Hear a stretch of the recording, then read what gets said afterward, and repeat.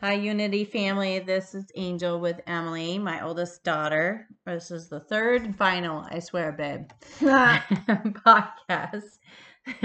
She's going to talk to me about and just different things and how she's staying in unity with life things that she's got going on. So we were left off a little bit with what is it like to, be in unity with yourself and what the goals and what you're doing. So a couple of questions that I had, or one question most, was unity with church. I know you go to church. Could you explain a little bit what that looks like for you right now? Oh, I go there. I worship, sit quietly, and leave. Yeah, Talk to maybe 2 people. maybe 2 people. So do you feel really connected with that? Do you feel unity with the church, or that you got what you wanted? Explain a little bit more. What does church mean to you? Well, it means a lot mainly because of God, but in all honesty, I know if I could find a way to have that experience with God, not being at church, I'd do it. Mm. So you don't particularly like to go to church? No, and I used to not when I was a teenager, but everyone knows teenagers, they fight it because of the devil, and then they go and they have a blast. I remember those conversations with my mom. And I used to be so connected, but whenever I stopped volunteering and then I went into my, I did a full-fledged nanny, I moved 30 minutes away from the church I went to, and, COVID happened, that it kind of all just fell apart. Yeah. Like, the unity was no longer there. And, like, half of my girlfriends that I used to hang out with all the time at church are gone. Mm-hmm. They're not at church. They left.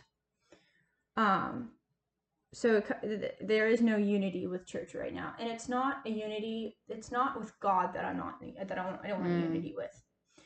I guess it's the atmosphere or the people, the changing, the how everyone feels. Yeah. There's so many energies that like I feed off other people's energy. If someone else is happy, I'm happy. If someone has anxiety, I'm gonna have anxiety. Yeah. It's just what happens. So with everything going on and all the, as much as I don't like saying this, it's true. A church, any place is a judgmental place. If I do something wrong, in some respects, yeah, absolutely. Eyes are on me. Yeah. And I guess I haven't healed from with the church quite yet, but it's I guess it's this everything I fell out of volunteering that I love so much. Mm-hmm. I can't do it though. It'll stress me out with everything I have to do. Mm-hmm. And then the girlfriends, that's just me, and I'm sure if I find more girlfriends at church, I'll feel better. Yeah. But no, the unity with church it's not there, and it's not like I don't want it to be, but I'm more focused on healing myself first before I go and heal outer things. Yeah. That I can't 100% control. Right. I can control myself. Right. I can't control what another person thinks about me if I say the wrong thing. Like if I cuss and they're like a no cussing family, yeah, they get offended by that. I'm like, I'm sorry. Yeah. That's just who I am. I don't mean to be disrespectful at all. Sure. So it's that. It's more on me than anyone else. Do you know how you could fix that? Because just for your age type, I was forced. I had gone to a school when I was your age that required you to go to church, right? You had to fill out this thing every, week. It was mandatory. Okay. Sounds fun. Can I tell you? I had not gone to my dad's church at the time. Mm-hmm. I would go to the church at school. It was the longest hour of my life. I will not forget it. I hated it. I didn't want to have anything to do with it. Mm-hmm. But everybody would show up because you had to. Yeah. You didn't have a choice. Yeah. So there wasn't, any connection. It was a check in the box. I'm done. Mm-hmm. So, in doing that, is there something that would help you get to church? Obviously, if somebody were to say, "Hey, Emily, I'm going to give you $1 million," would you show up? Or hey, I show up there in whatever outfit they wanted, right? Like a clown. I dress up as a clown, right? Or, "Hey, Emily, your best friend is at church," or, "Hey, Emily, you're going to meet your husband at church," or I don't know. Would there be something that would draw you to church?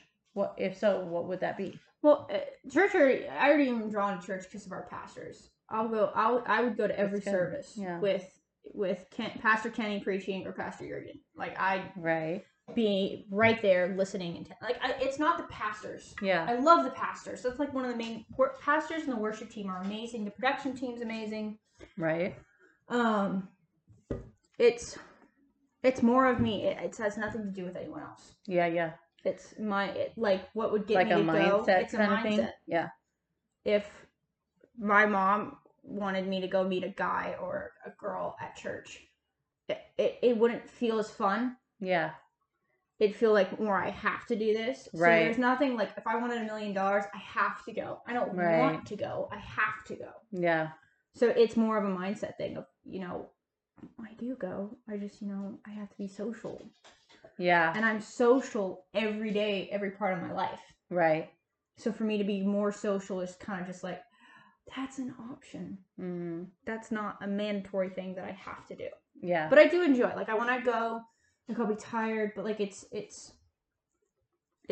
I'm so used to going with you guys that like every Sunday I'm like, okay, church, like if it's 10 or 12 and it's a Sunday and I'm not at church, I freaked out. Like I'll like look around and be like, what? Yeah.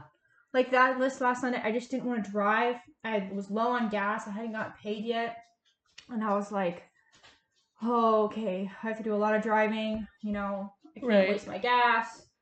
And I tried to watch it on church, and I literally just sat watching, like, I think it was like Pretty Little Liars or Transformers, where I was just looking at it. I'm like, there's something wrong with this situation.